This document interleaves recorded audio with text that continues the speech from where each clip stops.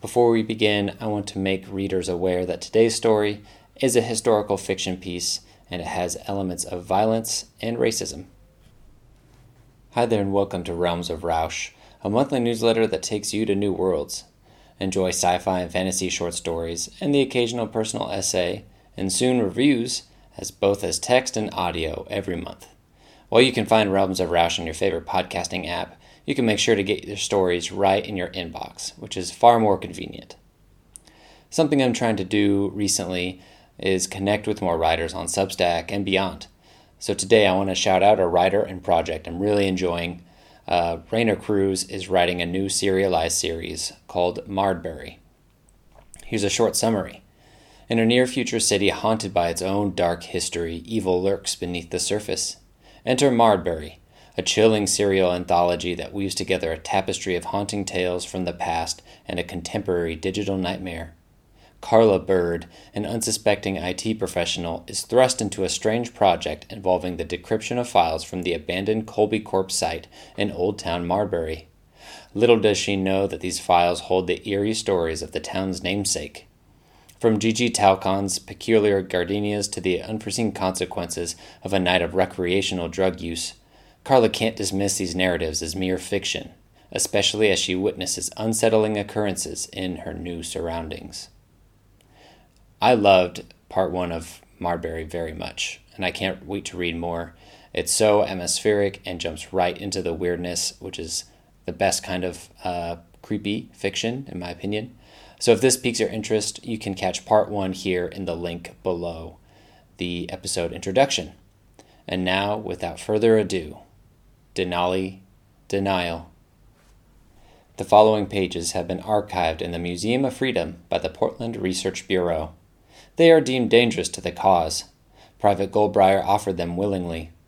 We have decided not to impugn his loyalty nor press charges for their anti-founder nature. With censorship, these might prove a valuable addition to the museum. Captain Howard Bowles. January 5th, 1881, aboard Glory of Isaac Stevens. War is officially declared. The Ruskies have really got it coming for 'em. Got 10 ships with 10 battalions in all. We are fresh off the line. Can't say I felt excited during the training, but with all this firepower, how can I not be confident? They sent us with rifles that might as well be red hot, they're so new. Gigantic artillery, portable telegram transmitters, and those men-looking machines, automatons, were sent too. Never seen their like before. Don't know if any other state in the Union has its own army like Oregon does. I know I'm going to make my mama proud. She got all teary-eyed, seeing me fighting for my country. Even though them Russians is white, don't mean they don't deserve the stick, she said. Nobody messes with Oregon, is what I said. There's the bell. Time for some slop. Maybe I'll grab an ale with my unit. They seem a good sort. Some units, I heard, got prisoners in them, working their time off. There's even Indians off the reservations from some government program to get them productive. I know them other boys talk like they prisoners and Indians is lower than us, but I got a feeling it won't matter when the bullets is flying. February 25th, 1881, Anchorage, Alaska. Things ain't gone so well. It's why it's been so long since I wrote. The Ruskies were ready, more prepared than anybody knew. Lost 4 ships on the way to port. All those men and materials sank right off Calgan Island. Some survivors. Didn't help that so much of our new gear ain't winterized. Oil froze up in the automatons. More trouble than they worth. Takes something like an hour to program their protocol so they kill the enemy and not us. Fat lot of good they did. We got ourselves a beachhead at Point Mackenzie and dug in. Trenches go way south into the forest. Them ships left us to go cut off Ruski support. They don't hit us with the big guns so much no more. The name of the game is waiting, according to the officers. Waiting for the end of winter. The signs are there. Dripping icicles, a burst of green brush. The hunger for warmth and life is in the air, but our hunger doesn't end.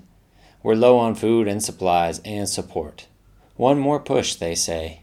One more push and we'll break the Ruskies. I think they mean it the other way. Smaller boats brought in a fresh run of guns and machines to help us. Why not food? And clothes? Metal doesn't fatigue, Private, Captain Bowles said when I asked. I wanted to punch him in the mouth. February 27th, 1881. Trenches outside Nick, Alaska. We broke through. They're melting away into them forest hills past the lakes. I've taken a wound to the hip, a flesh wound. We've got the mines back, though. I'm getting good care in the hospital and old general store. Lots of buildings turned into hospitals now. Me and the boys in my section done fallen in love with the nurse. Nurse Virginia. She's got beautiful dark brown hair, cut short, and a smart mouth that makes us all hoot and holler. Her face is sharp, too, but not in a starved way. Looks real nice. I try not to stare. Some of the boys think she's one of them Indian nurses. If they look good, do it matter? I don't know. My mama's always been one of those whites first kind of people. Most recently, she joined up with that new group, the Founders. They quite literally worship George Washington. I went to one meeting. They said all sorts of fancy stuff like American destiny and white hegemony, but I didn't like it. Seems like it's all made up. Point is, Nurse Virginia's lovely no matter how you slice it. She even let me hold one of those quartzican rocks from the mines. It's a crystalline lump shot through with lines of bronze or copper. I held the thing in my hand and couldn't believe it. I said, "This is what we're fighting for? This shiny rock?" "People have killed for less," Nurse Virginia said. I said, "I know we saved them folks in Anchorage, but the rest of this feels just like fighting for money." She just held a tight grin, pained like. Best not say that too loud. I got scared after she said that. She's right. The officer has been cracking down. I don't know if I ought to write about it or not, neither. I will just ask this. Is this war really worth the death? My unit's down to half its size, and it's obvious there ain't many people to save. We're only here for this damned rock.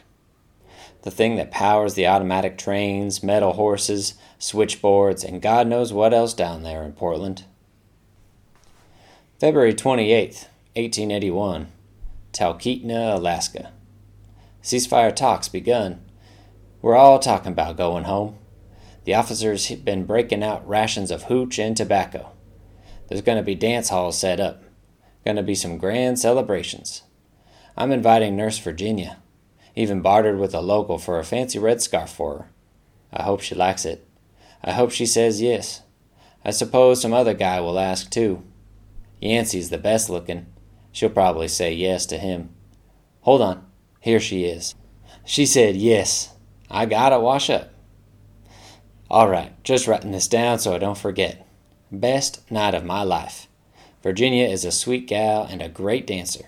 Had a lot of fun. Try not to get too excited about it. Mama always said I got too excited about things. She looked lovely, dancing in those nurse whites and the red scarf flying around. Best night of my life. Best night. I barely got away. It was a ruse. We're surrounded. I feel so small. The trench is cold. My hip aches from the running. Hands frozen like claws. I'm so small. The night is big and wide. The stars watch us die. Muzzles flash from afar. Cannons boom. Someone let the automatons loose without protocols. They're hunting in the hills now. Don't know if my unit made it or Nurse Virginia. Hospital got hit bad. I want to survive. I want to go home. I'm sorry, Mama. If I don't make it, think better of me. March 2nd, 1881, hills near Talkeetna, Alaska. 2 days since the massacre. We've been run out of the mining town into the hills just like we run the Ruskies out before. We're freezing our asses off. The glare of the sun on the snow is blinding. With our scopes we can see the Russians wearing our darkened glasses, laughing, waving at the hills. Me and Virginia have been puzzling out how the Ruskies managed to rout us. The generals, ours and theirs, was all in one of the field tents. From what we know, the talks were going well. Then someone opened fire. No one knows who. But General Bauman died. That's when it all started. It was right when I got in bed. People was still partying. The Ruskies that were partying got up, sober as snakes, started shooting inside the dance hall. I woke to gunfire, got my gear and journal, then it all exploded. I got out from the rubble and got my bearings. The town was covered in fire, horses running amok, soldiers screaming and holding wounds, Ruskies shooting and running. I got a gun. I tried to rally anyone I could find. Everything was spinning, the smoke in the air choking, and the cold biting. Virginia found me and stuck like glue. She had a gun, too.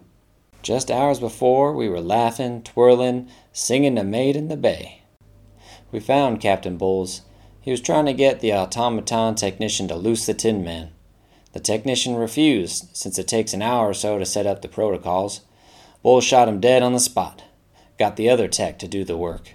He done removed important things like some targeting matrix, dog tag, radio approval, and powered 'em up. The machine's red eyes glowed, lighting up the monstrous faces they made with. Gargoyles and wolves and demons and worse. They went after anything that moved, cut down the assistant with their curved blades, started firing their pneumatic rifles at us soldiers. I ran. Virginia did too. The machines went after the Russians next. It was like watching a scythe go through wheat. The screams never ended, but the artillery fire did. By morning, yes, this all transpired in the night, we had recouped up in the hills. But we're trapped. The Russians are firmly ensconced in their own hidey holes between us and Anchorage.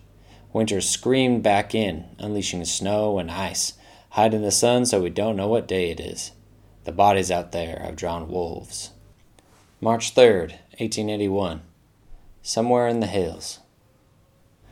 I'm out of smokes, out of salted meat. Not much real food left.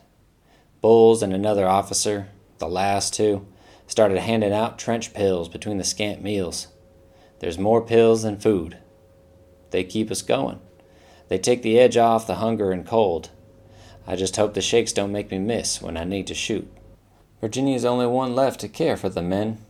The surgeon died and the other nurse is gone missing. She's doing all the amputations and stitching. I keep an eye on her. Don't know what these desperate men will do. She's very calm. She's been through worse than this, it seems. Her kindness got an edge to it now, but it's kindness still. She told me about her life growing up. Father a gold prospector, mother an Indian. Mother died of some illness, so she's seen a lot of the high country with her dad. Then he dropped her in a school to forget about her. I told her, I don't know, my daddy. Got that in common. Missing a parent makes you wonder about your place in the world. She said, plenty of people got two parents and more family living close, and they're still miserable. I said, only cure for misery is to share it. Like it says in the good book, my burden is easy and my yoke is light. Just means that whatever burdens you got to get 'em shared. She looked kind of sad after that. She said, never looked at it that way. Always thought it meant God didn't come for free. I replied, ain't nothing for free, Virginia. That's a fact of life. But it ain't about what we can get and get away with. You and I, what we share has a cost, but it's worth it. Yes, Private Goldbriar, I suppose it is, she said. March 4th, 1881. Somewhere in the hills. We're not alone at night. There are things that look like wolves, have their flickering eyes, but stand taller than a man. Whisperings of half-man, half-wolves are rampant through the camp. Virginia tells me stories of such creatures, passed all the way to the natives of Sacramento, where her mother came from. She said we're all going to be addicted to the trench pills. Says we already are. I know what she means. We all line up for our doses at the same time. Get all antsy if it's a minute late. I hope they don't run out. Men are going missing, abandoning their post when no one's looking. It doesn't take long to find their frozen bodies in the dawn, holes in their heads through the mouth, or missing limbs, or smiling from the sweet release of death. I heard when you freeze to death you feel all warm at the end. Sounds mighty nice. March 10th, 1881. Lost. Cold. Hungry. Only pills left.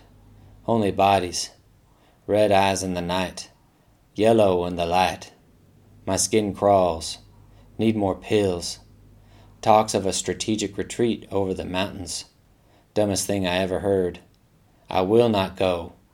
I will not go. My hands shake. Hardly can write. Got to write to stay awake. I have to stay awake. So, I write. I pills take.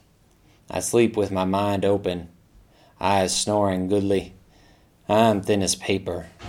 Paper is thin.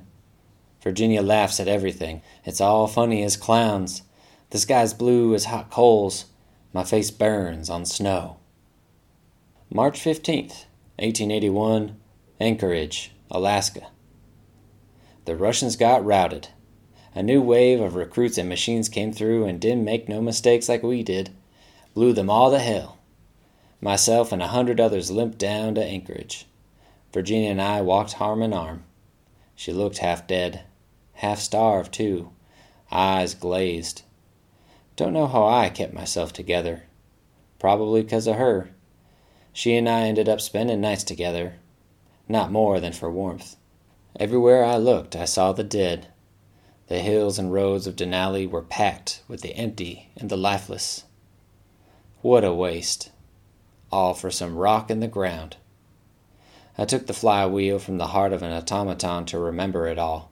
The gear, bronze and polished, was cracked on one side. A broken heart, I joked. Virginia didn't laugh. April 1st, 1883, Portland, Oregon. Been more than a year since I wrote in this journal. I can hardly remember the details. I don't want to remember them anyhow. I found work in the founder government. That little social club now governs Oregon and Washington. They say they're going to make it one big state. I'm in with the Portland Research Bureau as security detail for the Wollstonecrafts. Don't know how I managed it. These are some big wigs. I think Mama worked her magic. These people are focused and intense. They seem to think everyone white and not is going to rebel any day now. Lucky for me, I just manned the door leading into the operations room. I'm safe. Underground. Always warm. Everyone I know wonders how I put myself back into the uniform. But they don't know. They don't understand. I'm not safe anywhere but here. I can't be out in the world as a military dog. Better to be the louse in the dog's fur. The people who ordered me and my men to death are all close to me. I ain't seen Virginia. I want to. I don't think she wants to see me. I just want to know that someone else knows it was all real. Does she still see red eyes in her dreams? Muzzle flashes? Screams echoing out into those hills like giant teeth? Does she scream herself awake in the night? I don't like remembering. I don't think I'll be writing much here ever again. I wonder if she kept the scarf or lost it, out there among the dead. Thank you for reading and listening to Denali Denial. Why not share this story with a historical fiction reader you know and love? And look out in your inboxes for the first Rums of Rausch book review. I'll be talking about The Trackers by Charles Frazier. My review is going to be short and sweet, a little bit of summary, some quotes, and whether you should read it or not. Until next time, Rum Walkers. Thank you again.